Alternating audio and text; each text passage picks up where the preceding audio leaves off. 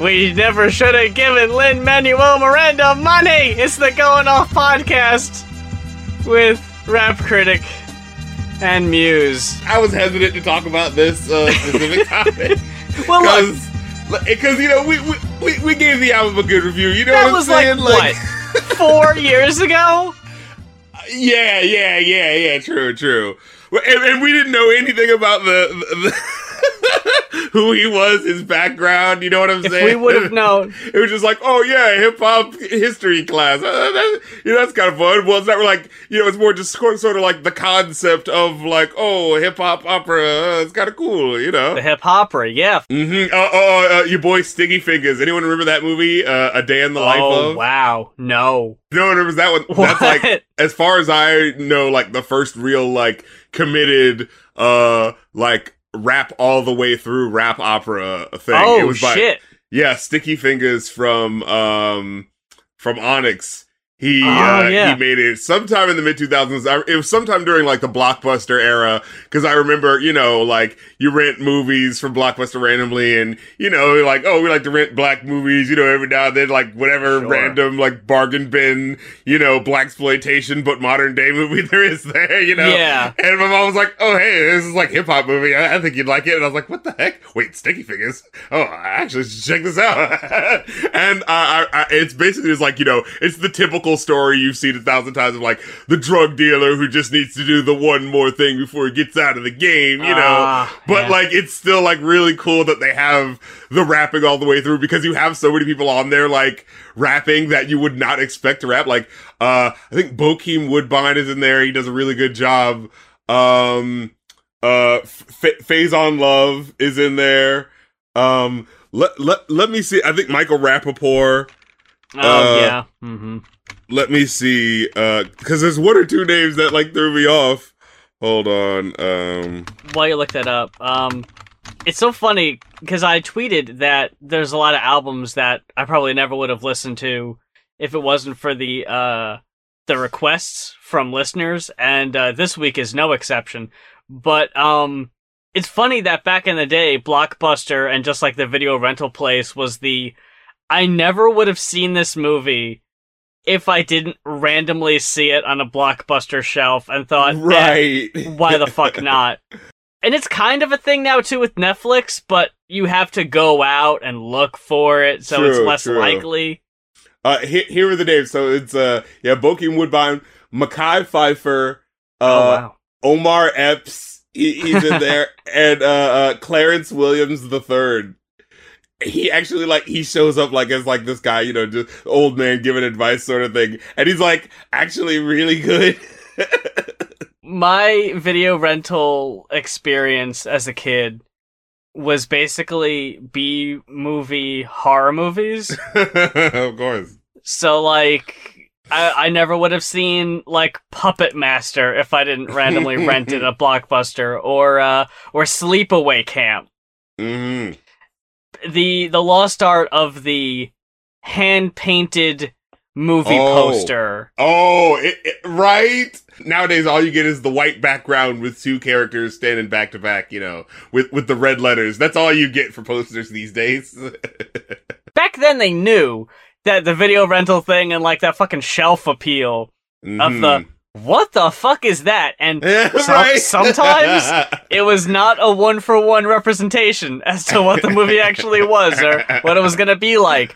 But it fucking got you to pay that, whatever, like $5 or whatever, and either you fucking stumbled on some buried treasure, or you find some horrible movie that just fucking sticks with you because of how fucking bad it was, and it's a story you get to tell. But Lin-Manuel Miranda, when I first heard the story about when he was in high school and Immortal Technique fucking put him in a goddamn garbage bin, I thought that reflected poorly on your boy Immortal Technique. But you know what? I don't even need to know the context.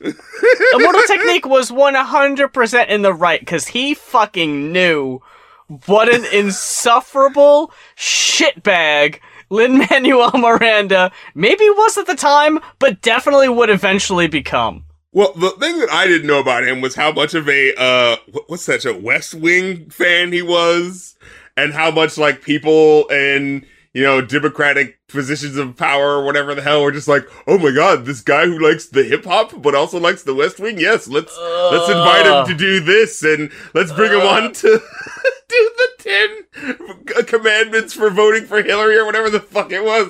Look, I remember hearing, you remember that song Fight Song by, what was it, like Rachel Platten? This is fight, the most motivating fight song ever. Oh, but then when I heard that she recorded a verse specifically for the Hillary campaign, for it to be like, for it to be like used at rallies and shit like that, I was like, alright. If it gives it that...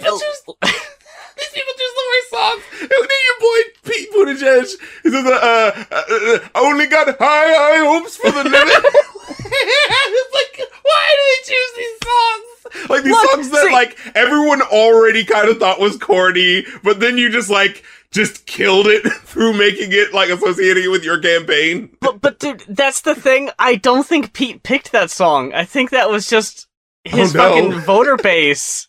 They chose that song because they chose that song because it was like a part of his dance that he was doing or something like that. There was like some sort of like high hopes. Yeah, it was like a high hopes dance, and because I remember there was an issue with like people just made up that dance, dude. No, yeah, because people were making fun of it, and then like one of the people that like works. Like, one of the Twitter accounts or something like that, that's like for him, because it was like, for you to make fun of the dance is actually ableist, because that dance was made to be done for everyone, and, you know, it was made to be accessible for everyone, so to make fun of it is actually ableist. It's like, what in the hell is this? That is a weird turn for that to take. Yeah. But back to Lin-Manuel Miranda's ass.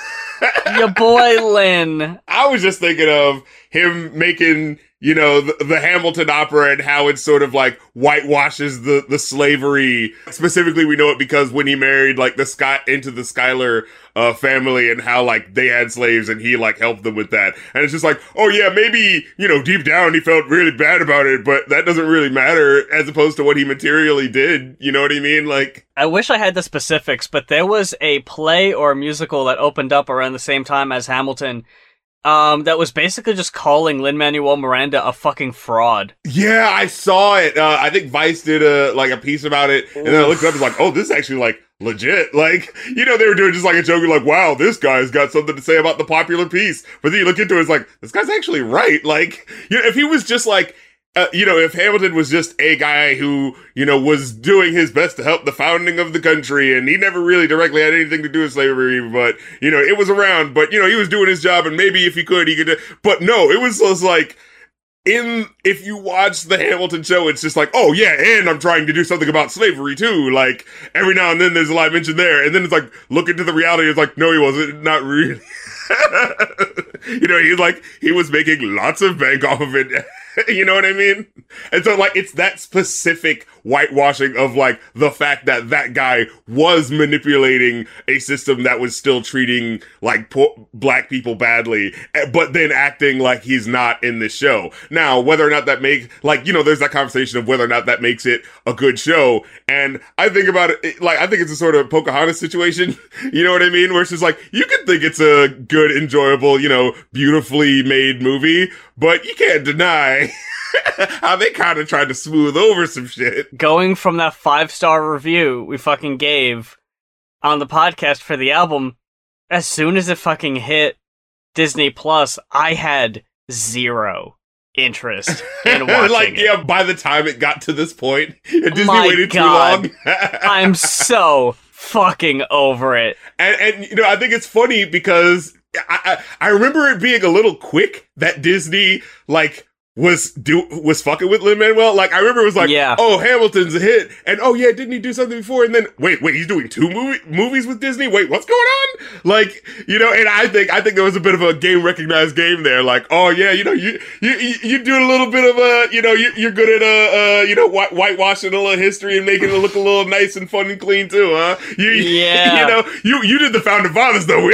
weren't gonna touch that one.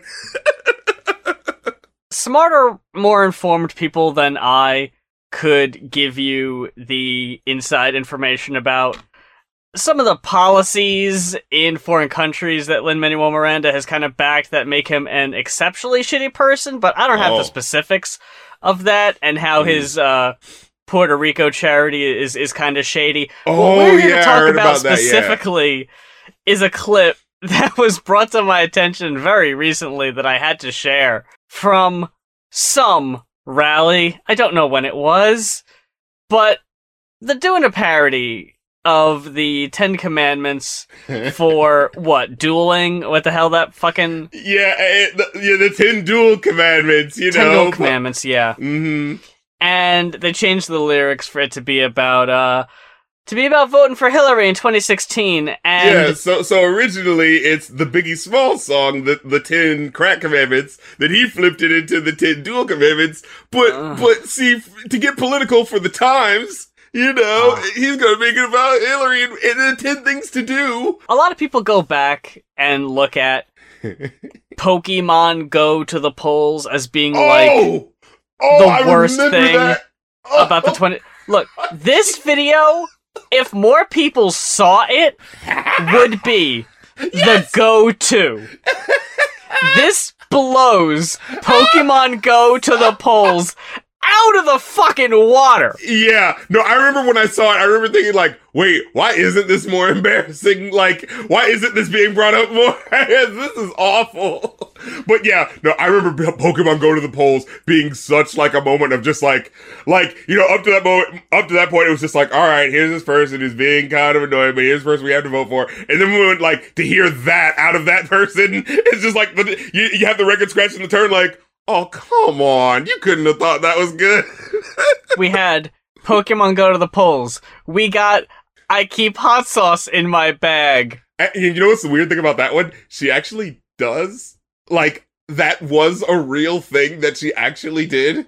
Oh, no, but the timing was just so unfortunate. Yeah, exactly. And so she was just like, I'm playing it up to be cool. Like, see, now that I'm on the Black Station, like, remember that lyric? And this is like the thing I do. And so it's like, it just came off as silly, even though it was true.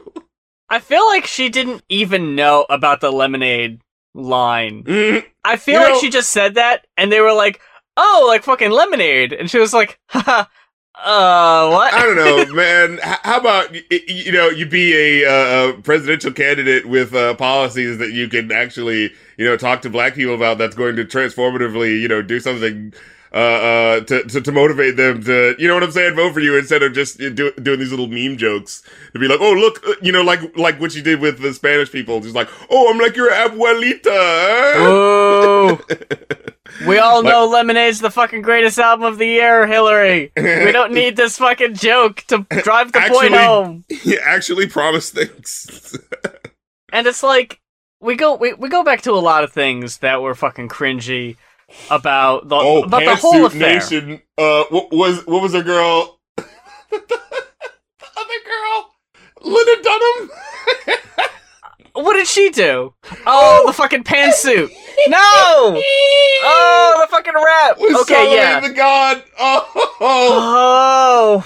Poison. Yeah. Look, I want a documentary about the 2016 election, but not in the context of a documentary how it is of like a narrator. Not like the History Channel. No. I just want it to be a giant compilation of unedited clips, just put back to back to back in a timeline that show you how bad things got, how fast they got that bad. Right.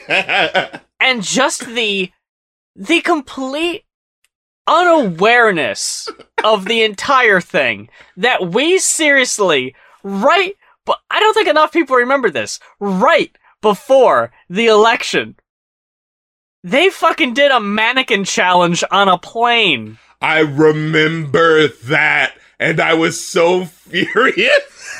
They thought, like, why are you doing? Stop joking. We've randomly got Bon Jovi on the plane for some reason. Have him pull out his guitar, and we're randomly gonna do a mannequin challenge for those who don't remember what the mannequin challenge was, for those who tried to block out the year 2016 out of their collective memories altogether, it's where he just stood in place for like a minute while Black Beatles? Almost as if a metaphor for how they're not doing anything. Oof.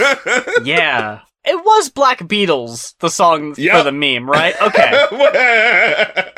I just, oh god, I need a fucking... Wow. I need a click and drag game of which song went to which famous meme in 2016. Which fucking meme used the I think of you, the fucking My Boo. Yeah, was it My Boo? Was it In My Feelings? Was it? Oh fuck! Oh my god! Oh man. Anyway, what were we saying about Lin-Manuel Miranda? Is that we weren't done with him. I don't even know how to present this other than just playing the clip. Oh man, just play the clip. Number 3. Watch Hillary examine the terrain. Watch a campaign with the man Tim Kaine. Tim Kaine in the membrane. Tim Kaine in the brain. They fucking tried it. It happens so early in the song that so much happens after that, and the whole time you're going, no, stop. We're not addressing what you just did, and I feel like it's just a big elephant in the room, and we're just gonna sidestep around that? No, like that has to be addressed. Like it might have been improv, you know what I mean? Like Tim Kaine. Oh yeah, I'm gonna throw this one out there. I figured out a rhyme for his name. That's gonna jolt him. Oh, he came up with a rhyme for Tim Kaine's name. Didn't Tim Kaine try to do some Lil Wayne joke? Yeah. And it's just I'm T Kane or some shit. And it's like, we know that you are out of touch politicians who don't give a shit and are doing this shit to look cool, and it makes you look so uncool. I don't even know how many people saw this, but in 2008, we gotta bring it back a little bit. There was an episode of Monday Night Raw, because WWE was really, really heavily involved in the 2008 election for some reason. They had pre-recorded clips of Obama, Hillary, and John McCain addressing the WWE universe, as they are referred to, as to why you should go out and vote for them. They all tried to tie in, like, puns and plays on their name. I'm Hillary Clinton, but tonight, in honor of the WWE, you can call me Hillrod. This election is starting to feel a lot like King of the Ring. The only difference, the last man standing may just be a woman. And to all the forces of division and distraction that have stopped us from making progress for the American people, I've got one question.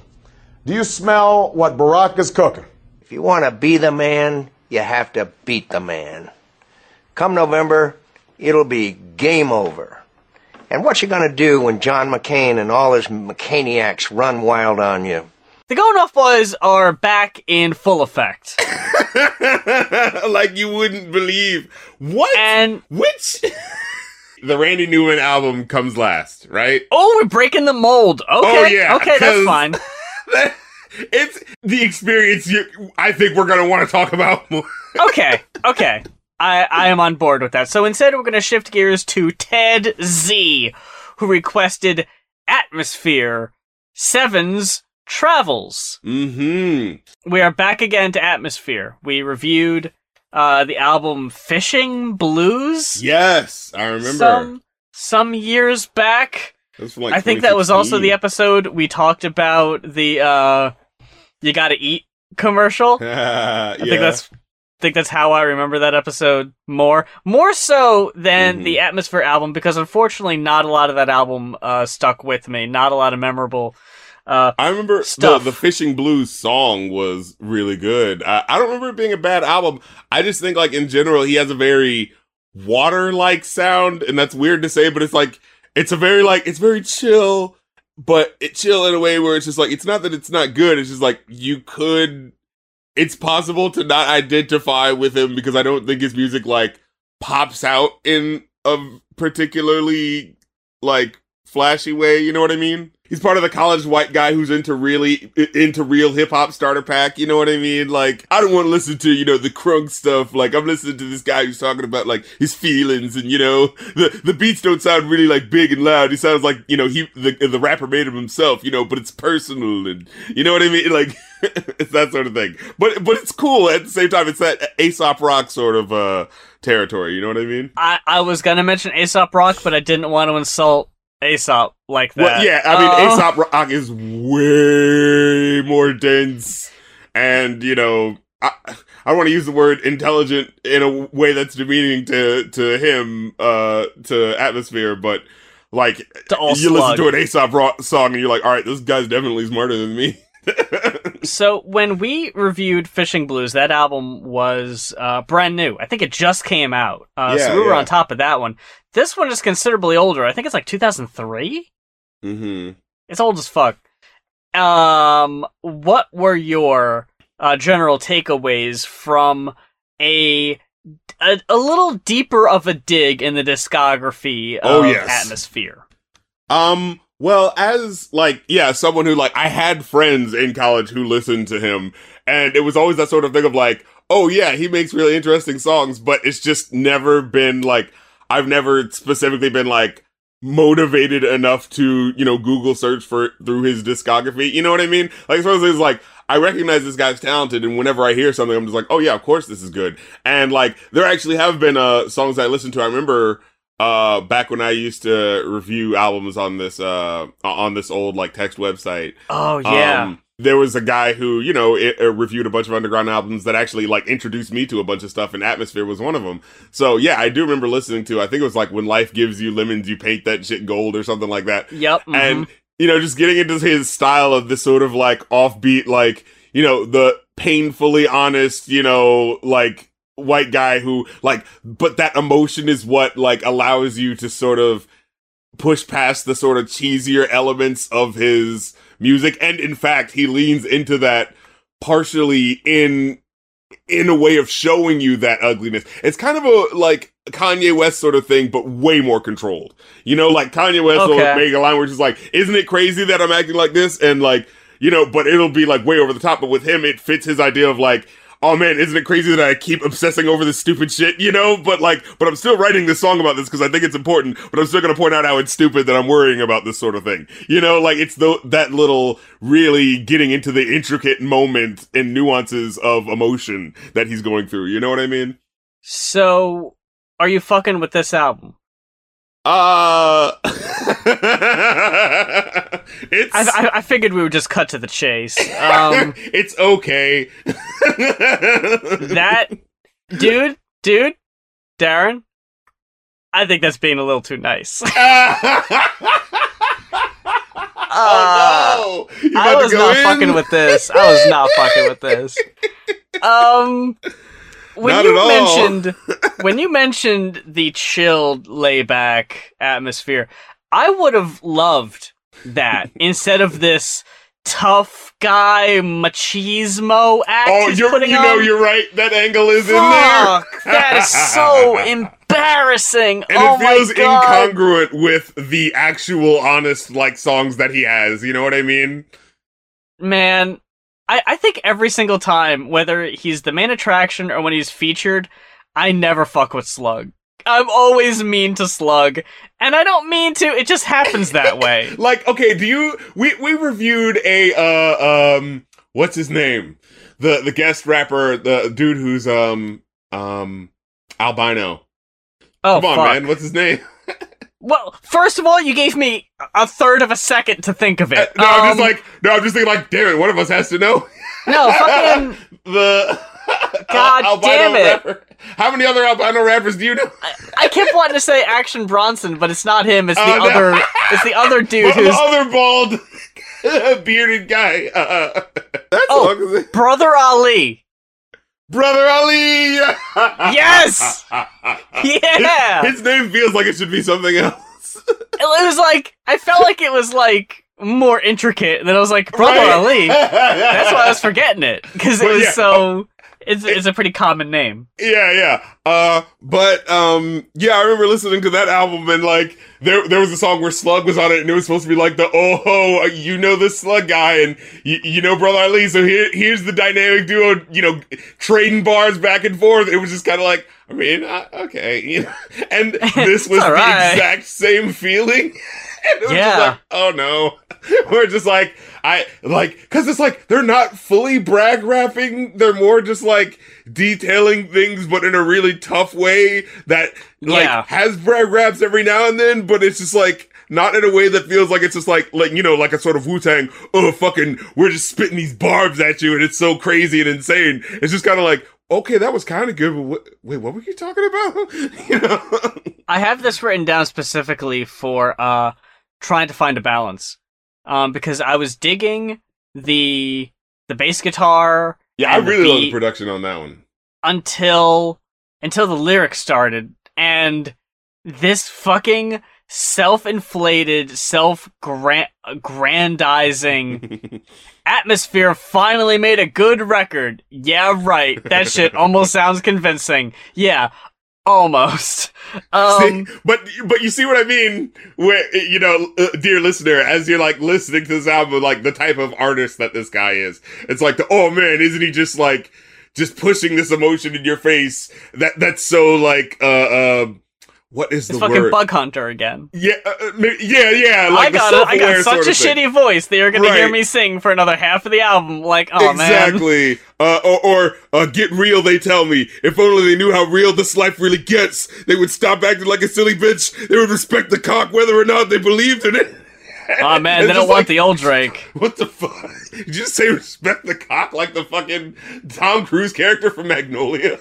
I have written down that the opening verse from Slug is like getting your head dunked in a toilet, then pulled out for only a few seconds before going right back in, because it gives you a really shitty line followed by like a slightly less shitty line.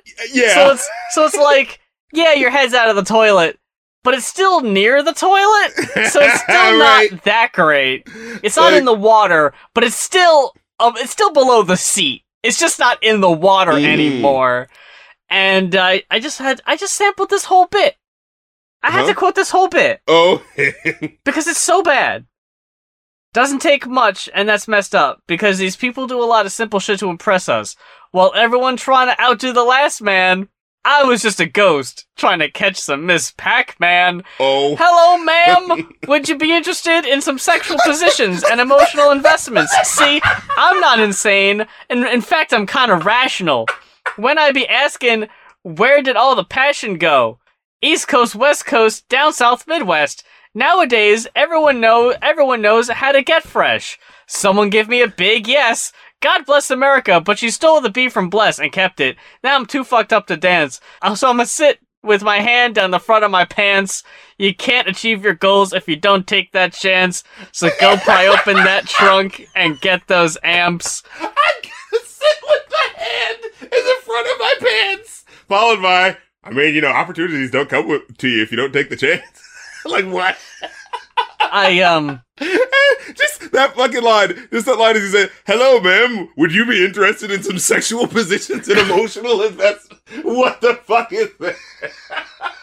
Like, there's like a KRS-One reference, that I'd forgotten to mention. In fact, I'm kind of rational. Yeah, and I was like, that's gotta...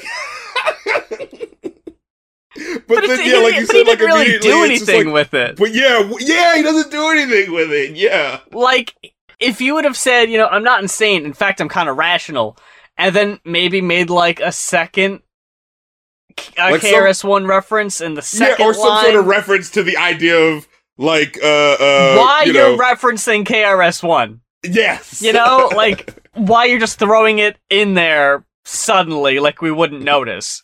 In such a, like, big and, like, long furled out way, yeah.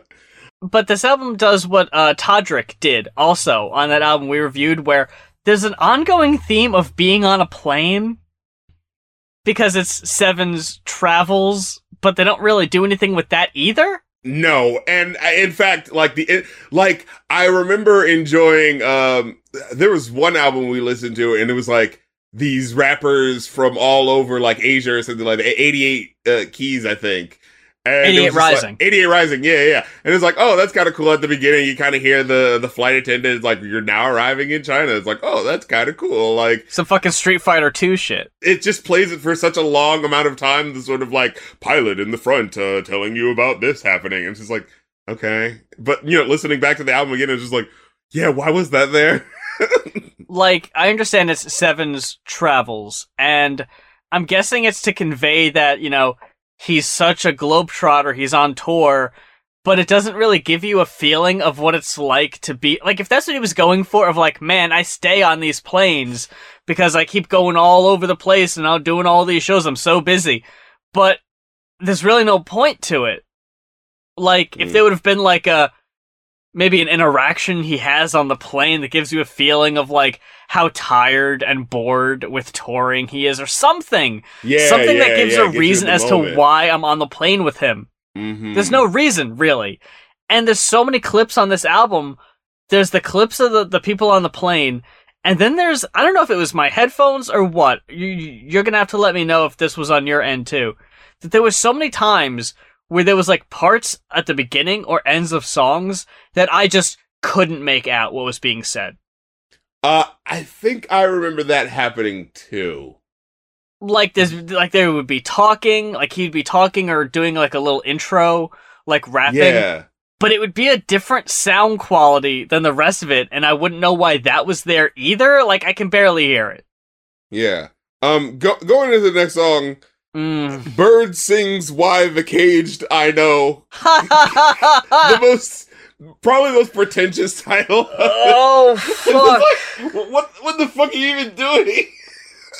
He's acting like a tough guy in a song about a bird outside his window that's pissing him off. Like, my thing is, it's like, these are supposed to be like character piece songs, right? Where it's like, this song is actually like representing how he's angry about that bird's freedom and how he wants to destroy that bird because he's jealous of the freedom that it has to be able to fly. You know what I'm saying? And so it's sort of getting at that, but it's just so like emotionally overwrought the way it's delivered. You know what I mean? He's so mad. Chirp, chirp, chirp, chirp, chirp, chirp.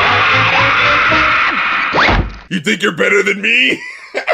And it's just like, that phrase is just so ridiculous. Like, do you ever watch that? There's that Rick and Morty episode where someone's like, what? You think you're better than me? No one's better than me. It's just like, that's the only type of person who would say that.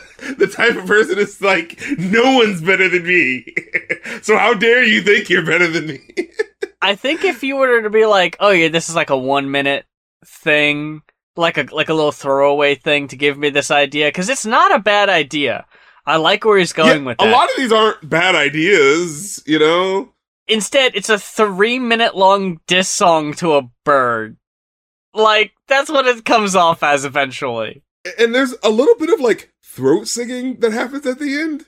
Like, I kind of liked it, honestly. I kind of wish it was, like, a little louder. But I guess he's, like, he's this quiet artist that's very, all the beats are very, like, reserved. You know what I'm saying? Like, everything is just dampered down a little bit, And with that, I don't understand why this album does the thing it's annoyed me on the last few albums we've done, where the song will end with like a minute and a half to go. Oh, dude. And it's okay when it was Raekwon, and it's like, yeah, these beats are fucking, RZA, right. So yeah, I want to listen to it. Exactly. Why do I need to hear this boring-ass beat for another 2 minutes? There was one track where I was like, dude, no, stop this beat. Yeah, I wish I remembered which one it was, but I definitely recall having that exact same feeling. Let me look at the track listing, because I'm going to see the link. I know I had that on this one, on the fucking Bird song. I know I had that. Fucking Lifter Puller. Oh, yeah, yeah. Christ. It's a 6-minute track, first of all, that repeats a lot. And you gotta listen to this beat and it's not that great. Like, it's one of those things you want to turn to the producer and just like, why do you keep it playing this, dude? Is this exciting? Like, oh man, we just gotta let the beat ride out on this one because they're just gonna be like, yo, this shit is so crazy. I just need to hear it. I just need to drown myself in the quirky nothingness of what this beat is. You know, and then, okay, so yeah, Lifter Puller. Oh, this shit was like a fucking zero. All of these songs are like these weird little mini stories, and some of them just kind of go nowhere, and this one went the least of anywhere. Like it starts off making it clear that it's about some sort of relationship, but then by the time it gets to the end, like with the way it ends the verse about the relationship, it's just so vaguely worded that it's just like, what? Like you're setting this up and it's like, is it supposed to be abusive? Or do they not like each other? Are they happy with each other and just trying to figure it out? Or, like, I'm just given nothing. Like the last couple of lyrics is like, and each time they mix up the ingredients, they recheck the recipe to see maybe they're reading it incorrectly. Collect me, consume me, release me, snuggle. Two geniuses putting together the pieces of a blank puzzle. It's like, what? Huh? Are they... So is it okay, or are they gonna be okay? and the freaking like thing that's said Can I afterwards, go? yeah, and the little like, you know, repeated part that's done afterwards is like, every time I chase a squirrel, it rips apart my world, and I'm like, what? Like, all right, man.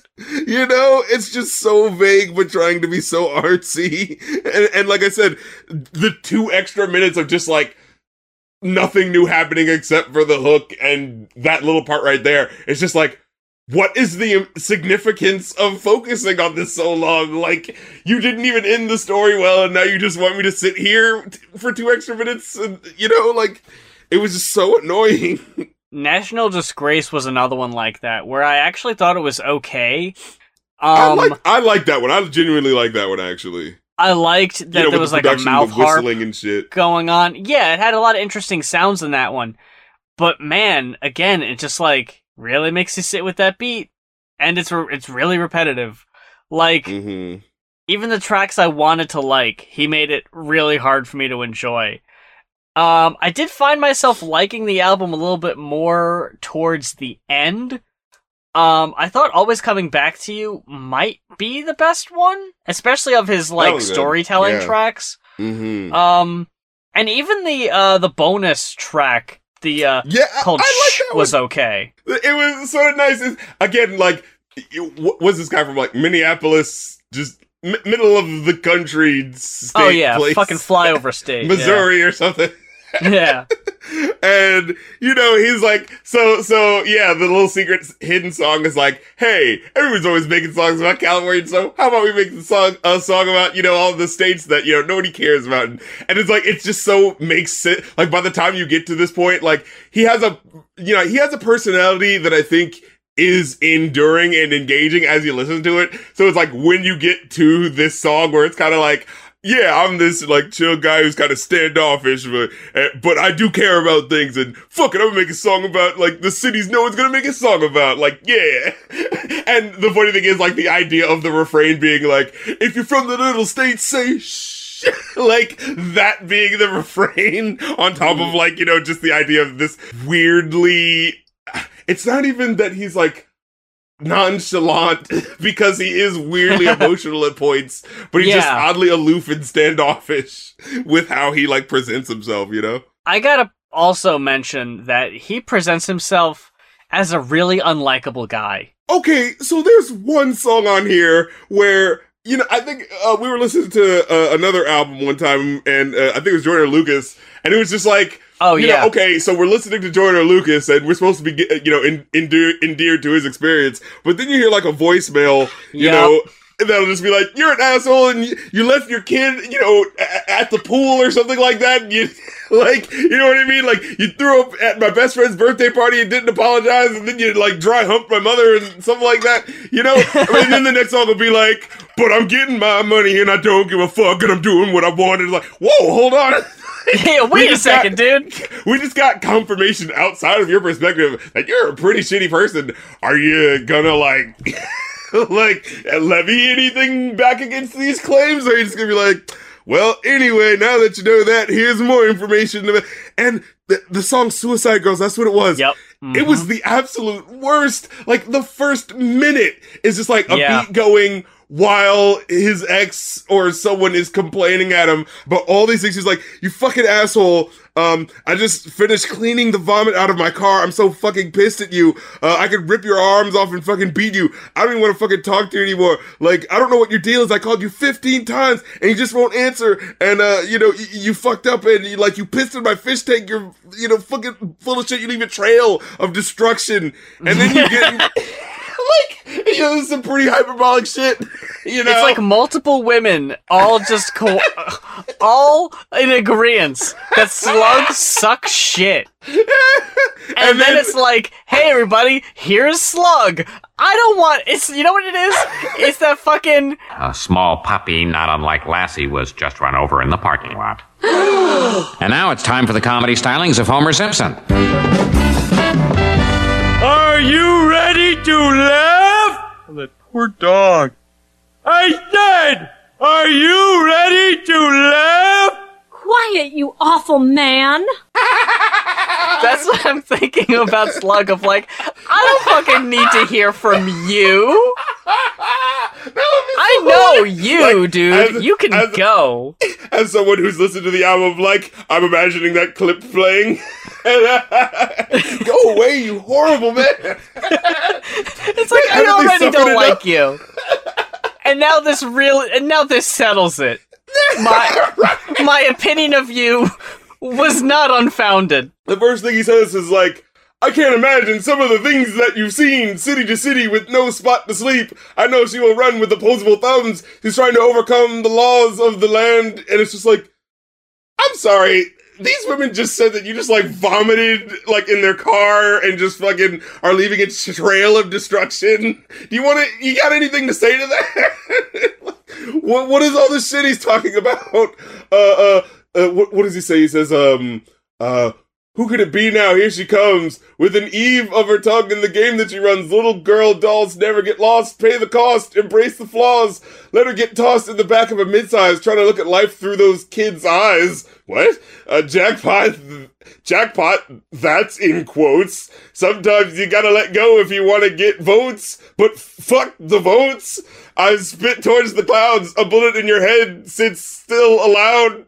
And like, you're trying to do this abstract rap shit, and I'm still trying to figure out, why are you okay with literally just playing clips of them talking shit about you? Like, what? Why did you want me to hear that if you had nothing to say about it? Suicide Girls would be the worst track on the album, but one is worse, I think, and that's Los Angeles. That fucking stupid ass small town boy's opinion of the big city. Oh, he's gonna take his straw out of his mouth and give you a piece of his mind. Well, I'm just a simple country asshole. As he pulls the suspenders from his chest. I'm gonna give a tiny content warning for what I'm about to read for blatant transphobia. So skip a couple seconds. God. So unnecessary. LA to some is hell, but to some it's play. Pay the cover and charge and watch what you say. The Barbie dolls talk. Body parts come off. And I think she's a he. Stop. Look how it walks. Slug. Yeah. Slug. And that's real bad, dude. And then at the end of the song, like, he's had these lyrics about like, oh yeah, these dizzy broads and bimbos, on the LA strip or whatever. And then at the end of the song, like, you hear this woman talking and she's saying something that sounds like, fake deep. She's like, obviously this drunk woman, She's like, oh, well, I'm like the Jezebel and I'm like, teaching about things. And, people are like having a laugh at her expense, like, oh, Jezebel, more like Jezebel-y. And it just like cuts off there. And I'm just like, what? Like, I just didn't understand. It was like, was she fat or something? Like, I wouldn't have been able to tell that because I'm just listening to music, Slug. So you gotta. Is this like Ninja Sex Party where you need to watch the music video to get some of the context because there's like audio cues? Like, it just feels like you're just laughing at this drunk girl, and also I don't know what I'm she's looking fat. at. Like, It's like, throw that in for good measure too. Haha. Cats Van Bags. Oh yeah, that was the track with the tag team duo of Brother Ali and Slug. Oh yeah, the only thing that was good about having Brother Ali on that cut, because I didn't even think he did very well on that track either. I think he did better than Slug. Well, that's exactly it. Was that we only need to listen to Slug half of the song instead of the whole song? It was a respite. It was a little change of pace, a little break from Slug. And yeah, I'll take it where I can get it, I guess. And the hook was just so weird, just like discombobulating. Just let the wheels spin, let the road shake, let the speakers go. With the growling bass going on in the background, I'm just like, is this supposed to be a posse cut, or is it supposed to be like? Because they'll like randomly talk about deep shit, but it's not like battle raps, you know? Like Brother Ali's like, take a map of this picture, throw a dart at it. That's where we took a room back full of kids and threw our heart at it. Angry like a hostage, kicking like a little bitch in one of them dibs mosh pits. Shifting through your city limits, trying to find the raw shit. Thread a needle with it and weave a word of heads together till we get them car sick. Like, that's like fucking ill shit, but like, then it'll be like, Slug will be like, climbed over the side, closed his eyes, took a dive into his fame, inspiration for staying alive, swam to the shore, stepped upon land, walked up to a whore, grabbed her by the hand, and said, and then it goes into the chorus, let the wheels spin, let the road. Yeah, what the fuck was that? And then fucking Shoes, which... Oh yeah, Shoes. Like, I liked the story, at least a little bit, but what the fuck was this hook? Those are your shoes. These are my shoes. We've got issues. No. No. That felt so pretentious of like, I'm hoping they were going for like obnoxiously pretentious. Like the song should have been sillier and cheesy or at least more outlandish if they were doing that. You know what I'm saying? Like, it just doesn't fit. Like, it feels like something else should have been written there, but, like, with the way it's laid out, with how there's just, like, you know, a bit of silence and just the beat playing out afterwards, it feels like he thought that was hot shit. Like, you've got your shoes, I got my shoes, but we've got issues. And, like, you can see him, like, putting down the mic and, like, looking at you, so, like, you see how I did that? You know? Just raising his eyebrows at you? Huh? Nah, I ain't feeling it. We're going a little hard on this. The thing is, I didn't hate it as much. I did enjoy, like, some of the tracks, like, In My Continental. Like you said, as it gets later on the album, the tracks get a little bit more focused and enjoyable. Yeah. Always Coming Back Home to You. That was the one where it was, like, a kid brings him a gun. Like, he comes up to him with a gun, and I'm thinking, like, oh, is he gonna get, like, shot or something like that? And then it's like, no, mister, I found this gun. I need someone to take it away. I just don't want anyone to get hurt. And it's just like, yeah. Like, it's just such a, like, this isn't a narrative that anyone would write a song about. And it's like, okay. Yeah, but it's just so weirdly done. Because, yeah, it starts off where he's, like, talking about, like, he's looking at these kids that have... you know, that are like into hip hop and comic books, and he's like, oh yeah, you know, that's really cool. Those kids are into comic books. That's what I used to be into. And then he just like turns and like, oh, there's a gun in his face. And then the kid's like, please take away this gun, mister, and throw it in a river or something. And it's just like, what? How does that relate? I mean, okay. Like, I guess you surprised me by the fact that it wasn't a robbery, but now I'm just not sure what the story means, you know?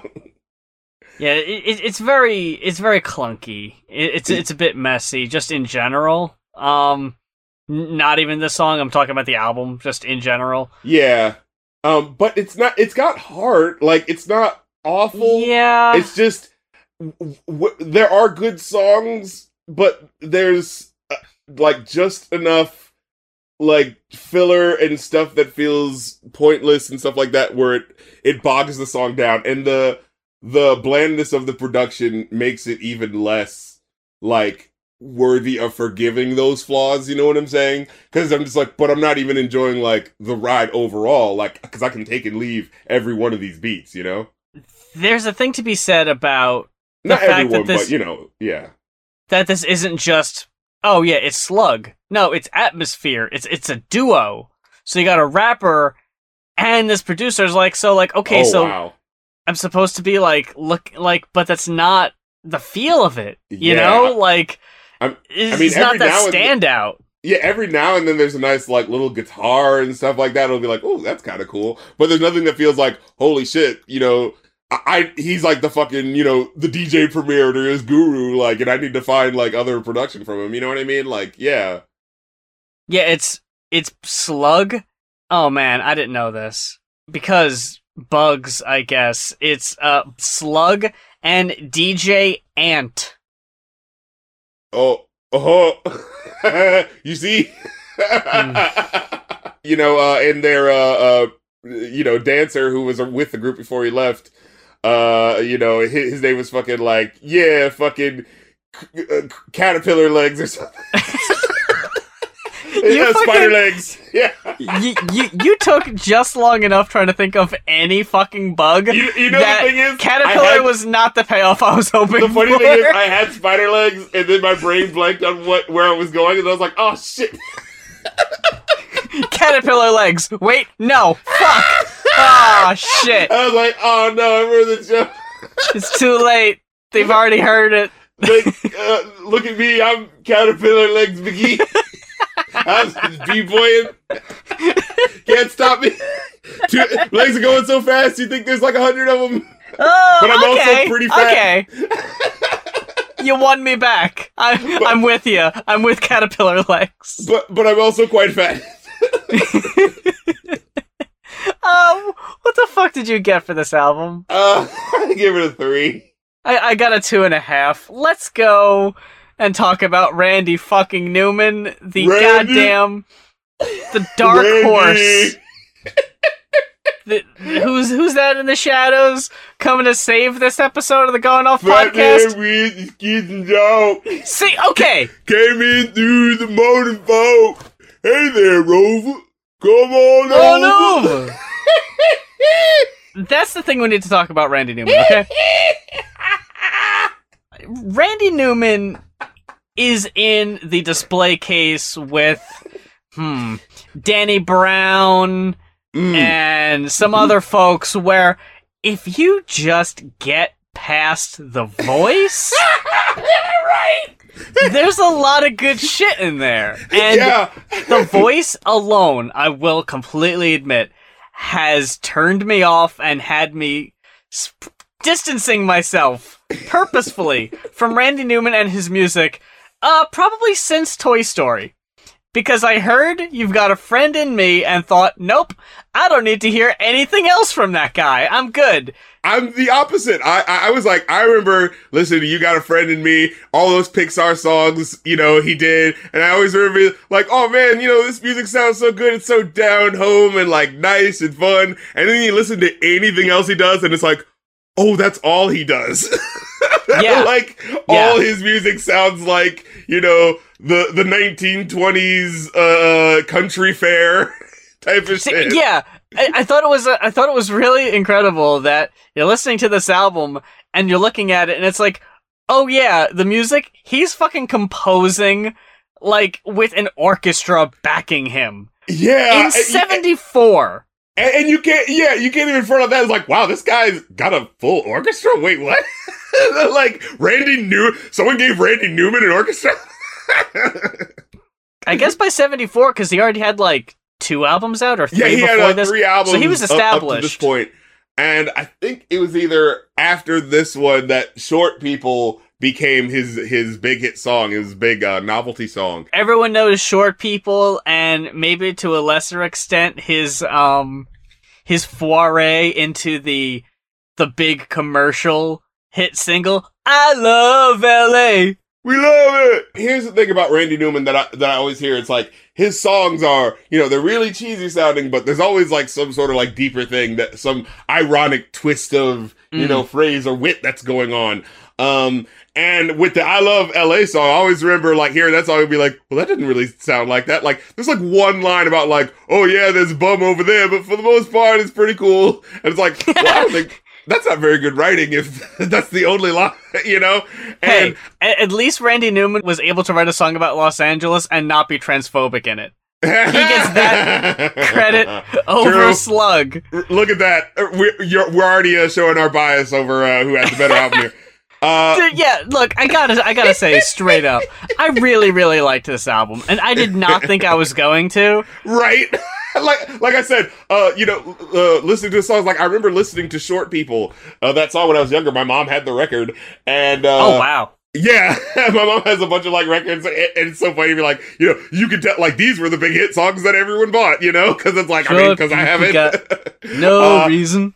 Exactly. I mean, I think my mom has the Milli Vanilli album too, and Vanilla Ice is to the extreme. Yeah.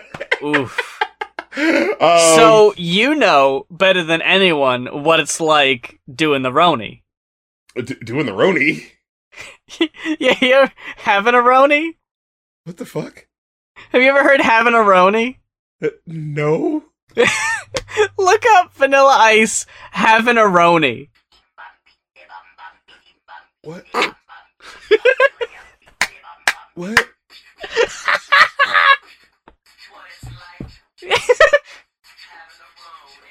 What? Does Roni mean something? I'm guessing it's regional slang, because I do not know what that means. I don't know what it's like having a Roni, because I don't know what a Roni is. Ice? This feels like, I just did an episode about Vanilla Ice. This feels like another one of those, very topical. Yeah, like, very, like, white guy rapper thing where it's like, I'm saying this thing that's really, like, cool to say. I don't know what it means, but,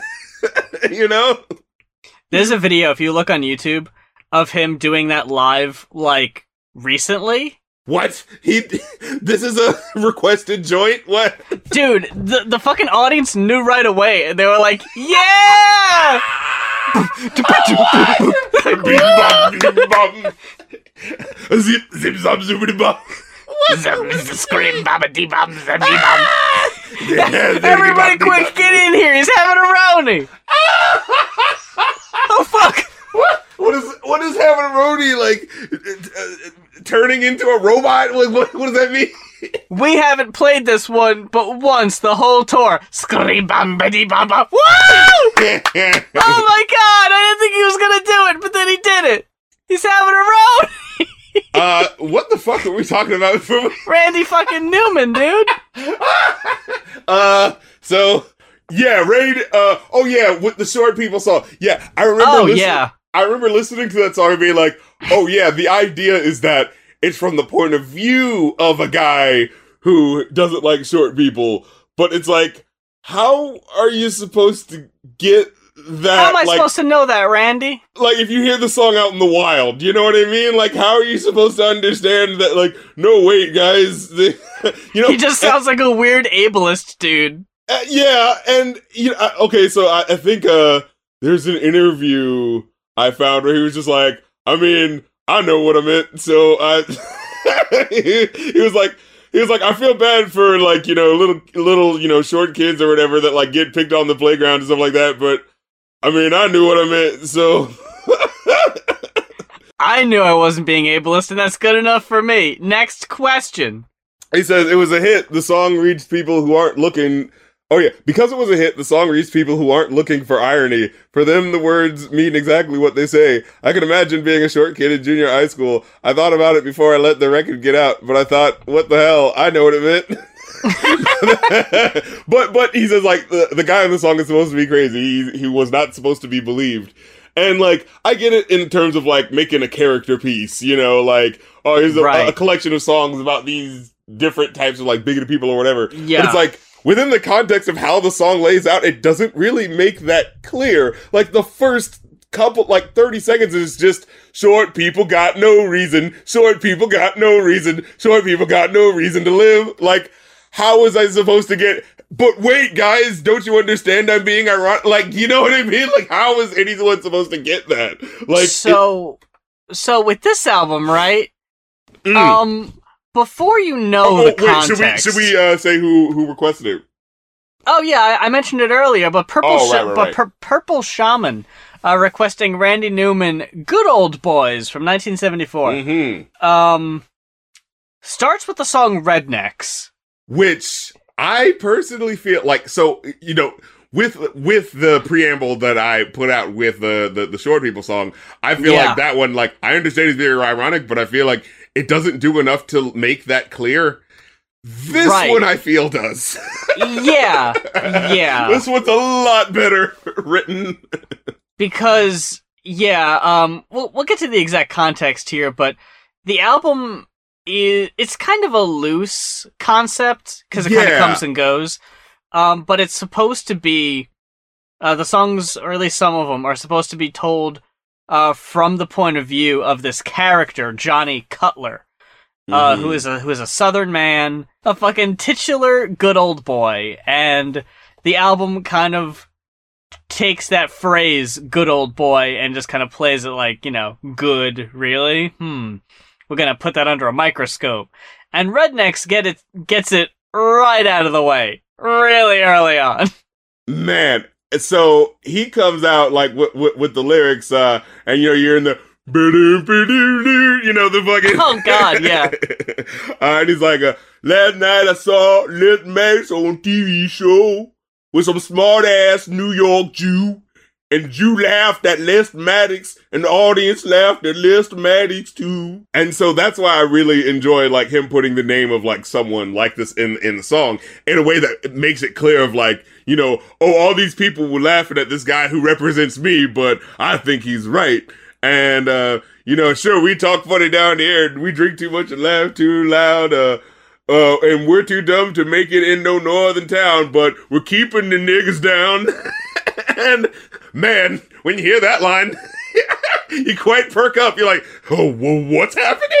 Your eyes do definitely open at that one. It's like, I'm sorry. If you were lulled into a sense of complacency upon listening to this album, oh boy, does it get your fucking attention. For context, he was referring to an interview on your boy, Dick Cavett. Fucking Dick Cavett.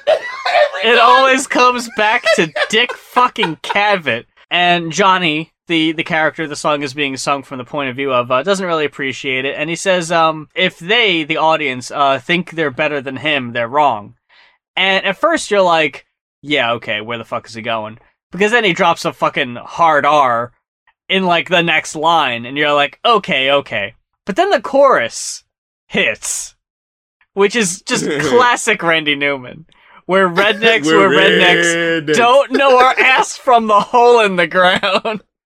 And it's like, but then, again, you're like, oh, man. Yeah, haha, rednecks. Right. And it's exactly what he wants you to do. Because goddamn Randy Newman, he knows. And then he fucking turns that mirror around. Flips it again. Oh. So we get to the third verse. He says, now you know the nigga's a Negro. You see, he's got his dignity. Down here, we too ignorant to realize that the North has set the nigga free. Yes, he's free to be in a cage in Harlem and New York City. And he's free to be put in a cage on the south side of Chicago and the west side. And he's free to be put in a cage in Cleveland. And he's free to be put in a cage in East St. Louis. And he's free to be put in a and like, as he's like doing these things that are sort of like breaking the form of like how the rhythm of the, melody went before, like you're hearing like the build up happening in the music behind him. So, and like, as you're like slowly realizing what the point he's making, he's like, oh. Your face just kind of sinks. Right. It was just like, yep, the northern people are less racist than us. They only keep black people in cages. They give them their dignity. It's like, oh, that's right. Right. It's like, holy shit. Like, man, I was not expecting a song about, racist incarcerations from a 1974 album from Randy Newman to be all like super relevant to whatever the fuck is going on today, but here's the goddamn shit we are. Like, you could easily apply the same thing about like Republicans and Democrats, honestly. Of like, the Republicans are so racist, and then you look at a history of policies recently that Democrats put in play, and you're like, oh shit, they're not much better in this regard. Like, fuck. Oh no. We've got our own issues. Shit, okay. So this is very, like, smartly written shit, right? But at the same time, like, as I'm listening to this album, again, like, I kind of, enjoy the aesthetic for what it is, like, especially when I was a kid listening to, like, Randy Newman's, like, music and stuff like that. And then, like, listening to this, I was like, wow, this really feels like So I guess if anyone wanted to hear like a Pixar Disney movie about a racist guy, this is the soundtrack to that Disney movie they'd never make. Cause like that music still sounds like the fucking Monsters Inc. fucking Toy Story. It still has the exact same vibe, yeah. Yeah, and that's why I love the Will Sasso on Mad TV. Oh, yeah. Fucking the incredible, untouchable Will Sasso was like making fun of him, and I always remember being funny, like just seeing, like, oh yeah, Will Sasso, of course he's on this comedy show, of course he's gonna make fun of the fact that he just makes the same song, and then it's just like hearing his actual music and be like, no, this motherfucker really is just writing the same shit. Like, and I remember the joke of like, the fucking, yeah, I was writing music for different movies too, so I wrote one for Star Wars. Star Wars, the Millennium, the Falcon, and the Star Wars, like, it's that same, like, very treacly, very sweet sounding music, but at the same time, because of the writing that's so, like, weirdly, like, it's these weird, like, character pieces from, like, a fucking, 1800 Schumann song cycle or something like that. We're just like, oh, I actually have to, like, pay attention to what he's doing musically and how the musicality is informing what the story is about. And it's like, this is so weirdly fascinating, yeah, like, as the album just goes through and just hearing, like, how he's making this thing really means something. So, like, it basically, I wrote down, one of my notes was like, I guess if I'm gonna listen to, like, Paul McCartney, freaking country fair music, and I might as well have, it might as well be saying, fuck racists, I guess. You know what I mean? Like, if I'm gonna listen to this music, that sounds like, rock before black music came along. Mainstream music before black people came along, basically. In a much more impactful way than Ebony and Ivory ever really did. Oh, right.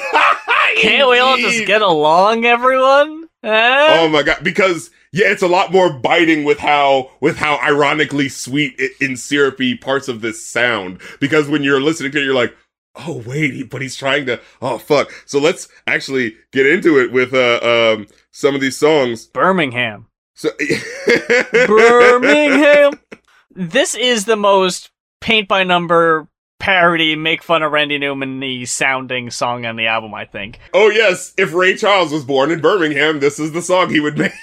And it's kind of, it's the first track, but less cynical, because it's still the same guy. He's talking about his job and his hometown and how he works in the factory and his wife, and it doesn't really get to the end of the song. And even then, it's very subtle, where he talks about his dog Dan, and he says, Dan's the meanest dog in Alabama, and then he just ends with this little cheeky, get him, Dan. Yeah. And it's like, get who? Like, wait, who's he talking about? Get who, Johnny? Yeah. Who are you sticking Dan on? And it's like, oh, I was vibing with this. I thought this was all right, and then it's just sinister at the very end. Like, it almost made it, and it's like, oh man, Johnny still sucks. I forgot he's still the guy from the first track. Shit. But it's something you could miss because, oh, that just kind of sounds like he's being, like, cheeky. Like, oh, he's the meanest dog in Alabama. Get him, Dan. If you hadn't just listened to Redneck. Yeah, right. You'd probably think it was more innocent than it is, but already with that precedent being set, it's like, oh, right, this guy's a racist. Fuck. Which, at first, I didn't like, because his voice is a lot higher. I like this song a lot. You did? Yeah. Well, yeah, at first I didn't enjoy it. Like I said, like, his voice is a lot higher. He's working with a higher register.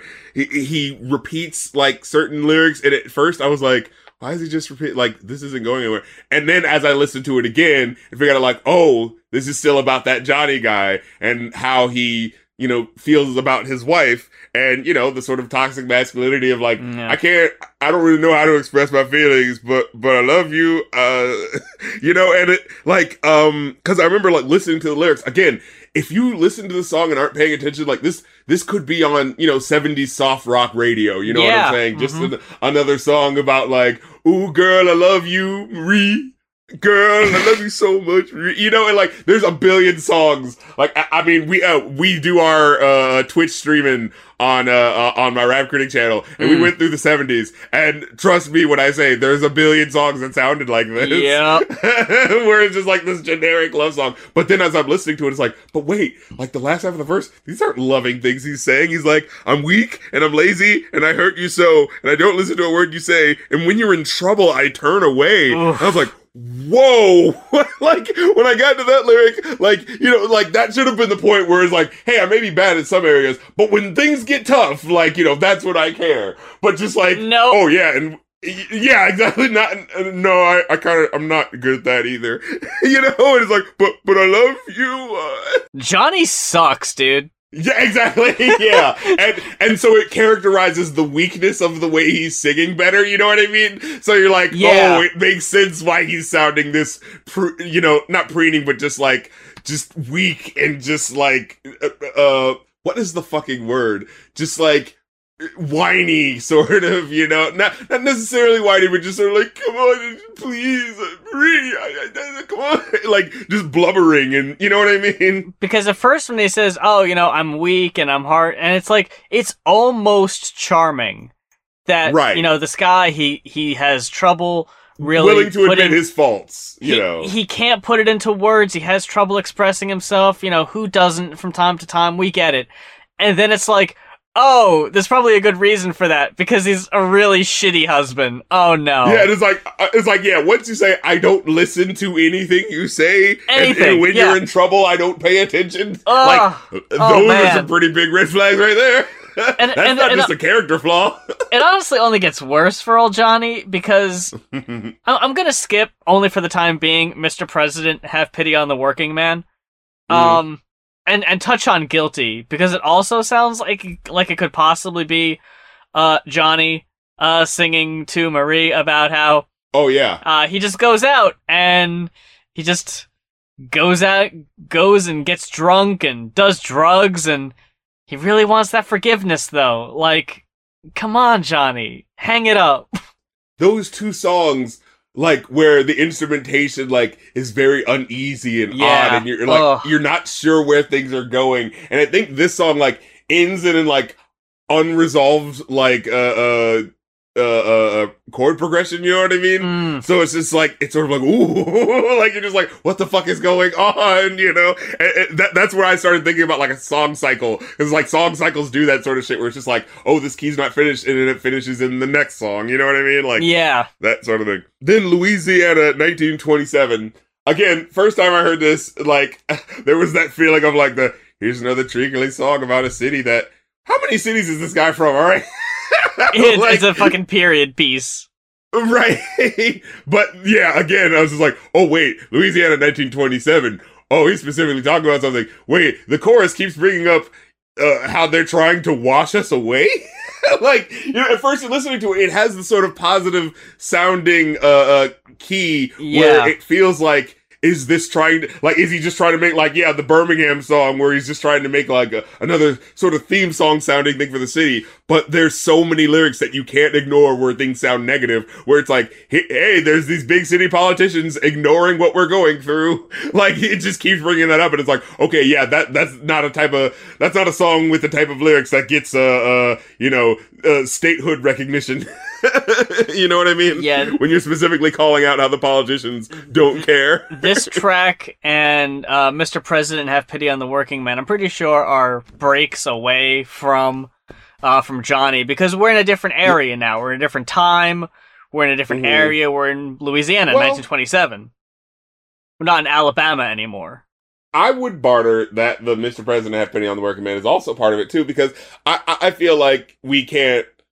I feel like we have a problem, like, in general with, like, distinguishing the idea of, like, hey, someone can be someone who's, like, you know, part of the proletariat and, you know, needs to be respected and the unions and stuff like that, too, and is still a racist douchebag who needs someone to call him out for his shit. You know what I'm saying? Like, I think I'm talking about the overall tone of it is more politically charged than the other ones. Oh, for sure. But the way I felt was like, I felt like it worked within the narrative as well, because it's laying out this more fully fleshed character. Because, you know, earlier in the album, he talks about how, like, I have my, you know, my job and I work on it all day, and that's what my life is, and life is work. And you know what I'm saying? And so there's that feeling of, like, we've already set up this idea of, like, yeah, this guy works a lot and has to deal with this, but, you know, he's probably a very closed-minded guy because he lives within, you know, a sector of society where it's, you know, your worth is your work, and if someone takes your work away and they're a different shade, you know what I'm saying? Yep. Like, and so it's like, it's not that there isn't a class, whatever, analysis or whatever that you could put on it, but at the same time, it's like dealing with the reality that, like, this type of person is put in a society that, basically allows them to see certain people as less than human. So it's not that they don't have concerns that aren't related to what a black working man would also be concerned about as well. It's just that there is that historical division that's put in there, you know, that tells this person to hate. You know what I'm saying? Right. Yeah. To fucking blame others for their problems, and that's what I think is so clever about this album. You know what I'm saying? Oh, absolutely. That it really does play into that, and like, it plays into that. Like, you know, if you just wanted to make this guy a bad character all the way through, you wouldn't have a song where he's like, no, but I should be respected as a worker. You know, it's like, you know what I mean? Like, yeah, that's true. Racist douchebags, yeah, they should still be respected for their work too. I mean, if they're going in the worker mill, just, you know, shut the fuck up. I don't need to hear your opinions. You know what I mean? Right, yeah. But like, they're not the only person thinking that way. They're not the only person who feels that way. Yeah, but if they lost their job based on like a fucked up, you know, business decision, you know, the billionaire who owns the company is like, well, we'd make 2% more in the quarter if we moved our business this way, and you know, that guy loses the job. You know, that still sucks for that guy. You know what I mean? Like, yeah, it's more systemic.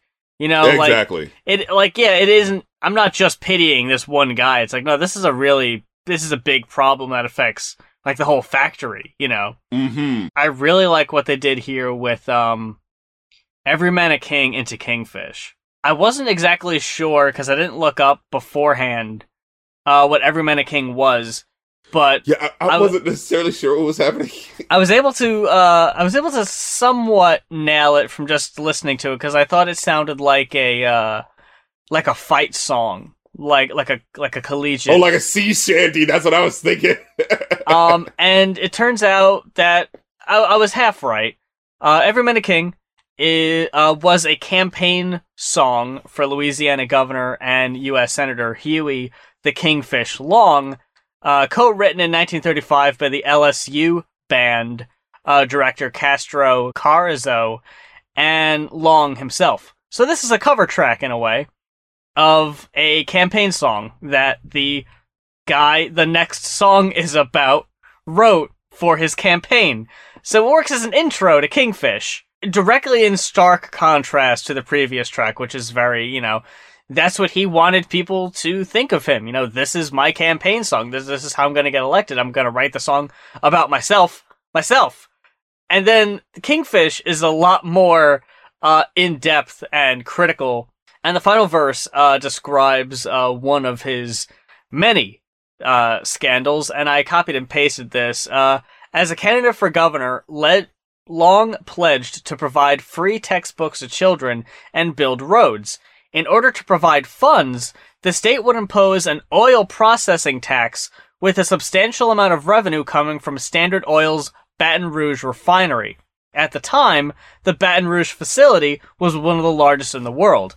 According to one state representative, Standard Oil offered as much as $20,000 per vote against Long, which led to accusations that the opposition was, quote, bought. I want to know so much more about this guy because of this fucking song. Really painted him out and made it sound like such a fucking scumbag, especially because of, like, how you said the fucking chorus is so scummy. The Kingfish. It's so slimy. Naked Man isn't so substantial, I don't think. Naked Man so threw me off. So, this was one of the singles, apparently, from this album? No fucking way. That's insane. A mistake. They really wanted him to be a fucking novelty act. What the fuck? This and Birmingham were the singles from this album. What? No. Yeah, exactly. I was like, what? Nuh-uh. That's a mistake. No, you should have released that goddamn Redneck. Man. I would have lit up the radio stations. Naked Man, I wrote down here, is if The Streak by Ray Stevens was written by Jimmy Buffett. It gets so weird in the third verse. Like, okay, so the whole song up to the third verse sounds like a fucking Adam Sandler, like, written song. Old lady, she leaned against the lamppost, stared at the ground on which she stand. She looked up and screamed, for in the lamplight's beam, there stood the famous naked man. You know, and it's like, it's a naked man. Look out for the naked man. Oh, look out for the naked man. Won't somebody stop the naked man? But then the music changes and gets like darker, and like you hear like, you know, this flutes and stuff going like, and like, you know what I'm saying? That like, that suspense chord, you know? He runs up to this old lady and says, he said, they found out about my sister and kicked me out of the Navy. They would have strung me up if they could. I tried to explain that both of us was just lazy and we was doing the best we could. And he faked to the left and then he faked to the right and he snatched the purse from my hand. Someone stop me, he cried as he faded from sight. Won't nobody help a naked man? And it's like, wait, what? It's almost like it happened to you. Right. You're still feeling, you're fucking reeling from, okay, I'm sorry. I was just, this naked man ran up to me, yelled a whole bunch of shit, and then stole my fucking purse. Now, what happened? At his dick the whole time, because I was like, what the fuck is happening? Yeah, exactly. Attack me. And, you're like, and then I'm I sorry, look up, what? And then he's in the middle of telling me the sob story about how he committed incest and how he slowly went insane in the Navy. Like, what did I miss? And then he steals my purse and he says, why won't anyone help me? As he runs off into the night. Just runs away. So, I'm not sure how that song fits into the narrative. No, yeah, that one's a bit confusing. It's not my favorite cut, but I still liked it. It does have so many similarities to The Streak by Ray Stevens with the old lady being warned about a streaker. Except in this case, steals a purse and then just kind of ends on a, well, stay tuned for next week for the continuing adventures of Naked Man. Adventures of the Naked Man. As we last left the Naked Man, he just ran away with a woman's purse. And begged for, you know, the military and the government to give better aid to their veterans. A Wedding in Cherokee County, however, this might be my favorite cut on the album, dude.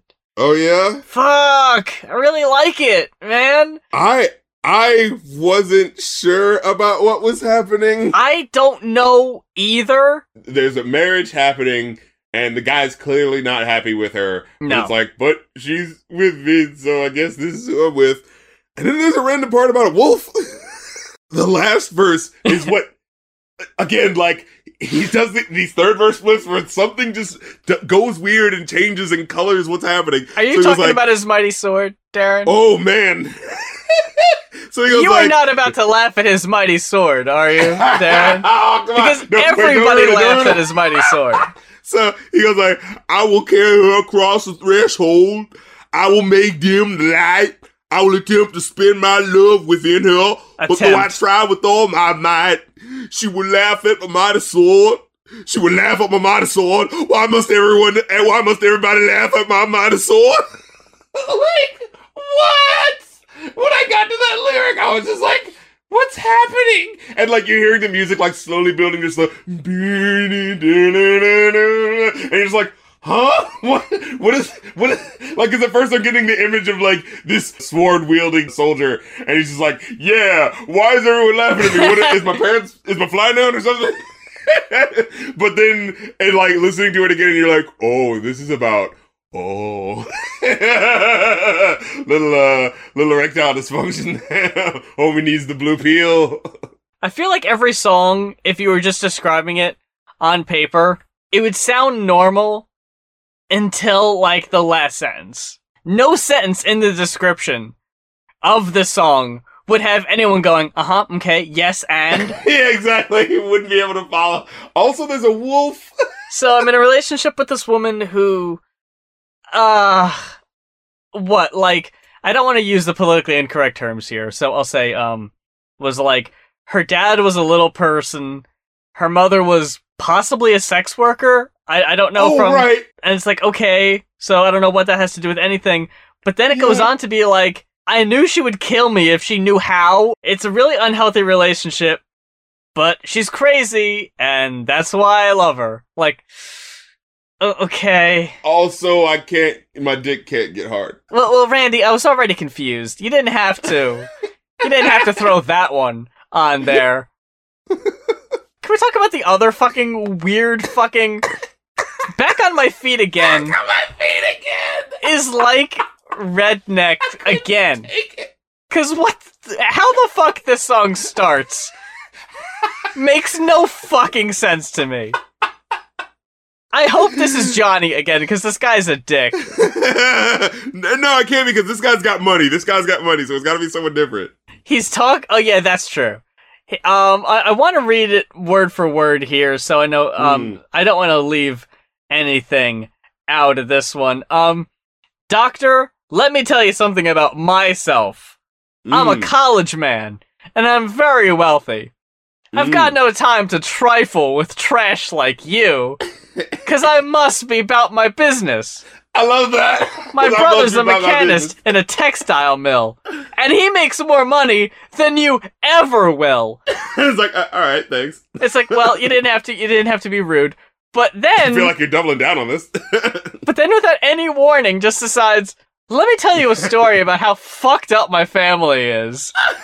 Because now that I'm on this topic of how much money my brother makes, I gotta tell you a story about my sister. You see. Wait, you gotta do the voice. You got. My sister's a dancer up in Baltimore, a small cafe on Maine, but she danced off with a Negro from the Eastern Shore. Doctor, she don't even know his name. Gotta get back on my feet again. Back on my feet again. Open the door and set me free. Get back on my feet again. Alright, now back to my story about my weird sister, okay? So, he took her down to Mobile on a railroad train. He said, driver, take me to the Hotel Paris. He went to the washroom, washed his face and hands.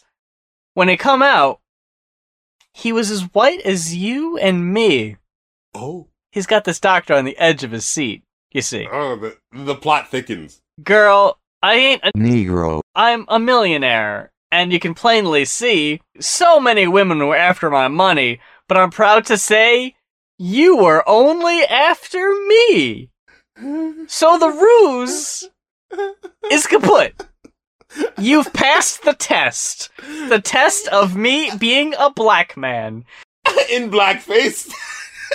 You weren't racist. And for that, I'm gonna teach you how to play polo and how to water ski. You won't have to dance no more. And I no longer have to pretend to be a Negro from the Eastern. How long? How long are you keeping this ruse up? This long con. This grift. How long have you just been putting on blackface? There's only one way to prove true love. Why would I blackface? Every woman in this town is racist. So, the curse, the burden I have to bear, the punishment I impose on myself, is that I have to put blackface on every day until I find the one not racist woman in this town. Walks out of the bathroom, poof, the prestige! I'm white! Ha-ha! I've been white the whole time! She's not racist towards black people, and now I can reveal that I'm white, and we won't have any other trust issues after that. No! Not at all! We're good! You're set for life, and I'm never ever gonna play any extremely intricate pranks on you ever again. And possibly racially insensitive pranks on you. And anyway, Doctor, what do you say? How about letting me out today? Ain't no reason for me to stay. Everyone's so far away. I gotta get back on my feet again now that I just told you this whole random-ass story apropos of absolutely nothing. You didn't ask. Roland's okay. Roland?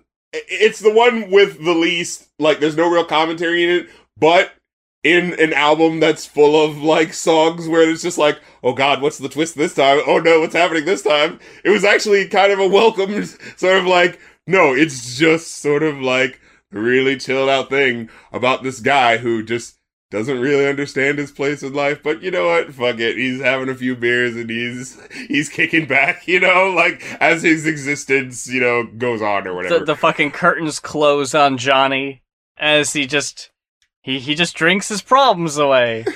As he continues to be this person. Yeah. Yeah, it's like, know? Cool. Exactly. And so I guess that in and of itself is supposed to be the uncomfortableness. Like, this man is in your country. And he didn't learn anything. The end. Oh, man.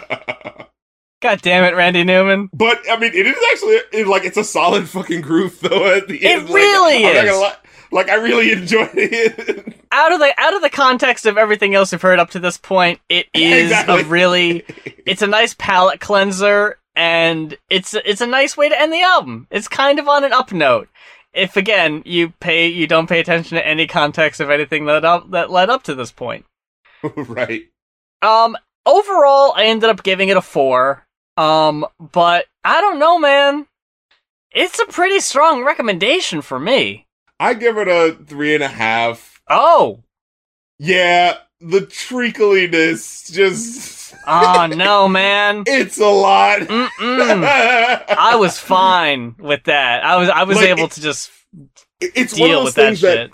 It, like, as I listen to it artistically, and I'm able to understand, like, the purpose of the treacliness, I can appreciate it on that level. But in terms of, like, wanting to listen to an album where it's like, I want a little bit more variation, you know what I'm saying? I want a little bit more shit that just, like, pops, you know? But at the same time, like, you know, I rate it above a 3, right? Like, you know what I'm saying? Yeah. Like, it's not like whack, it's definitely not average. But yeah, it does feel like there are a lot of, see, I can't even say that, because as I look through, like, each song, it's like, it's not that there's not, importance to them individually, but that's because of the writing and not necessarily because of the music on all of these. You know what I'm saying? Yeah. And the music, again, feels like Disney Pixar's, you know, American History X, you know?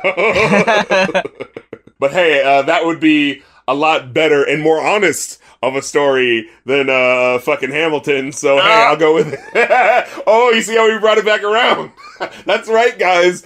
Randy Newman is a more respectable artist concerning race relations in his art than the Puerto Rican born Lin-Manuel Miranda. Ain't that a bitch? Fear not, offgoers will always find a way to shit on Lin-Manuel Miranda. Don't you worry. You can listen with ease in knowing that no matter what we're talking about, we can effortlessly bring it on back full circle to your boy, Lin. Yeah, you'll be going, Tim Kaine in the membrane. Oof. It's God so bad. Damn because, it. Like, specifically I hate that so much. Like, that dude was such a milquetoast, like, nothing of a, like, guy, and so to be like, oh, we're putting a little hip-hop in it, don't you like him now? And it's like, shut the fuck up. He didn't do anything to deserve that, Lin. That's exactly what it is. That's exactly what it is. He doesn't even get the reference, Lin. He doesn't even know why you're saying that. He can't even name the album you're referencing. He wouldn't know what the fuck you're saying. He doesn't get it. Why are you wasting these gems, this gold, on fucking Tim Kaine? Anyway, that about does it for this week's episode of the Going Off Podcast. Surprise! We recorded another one.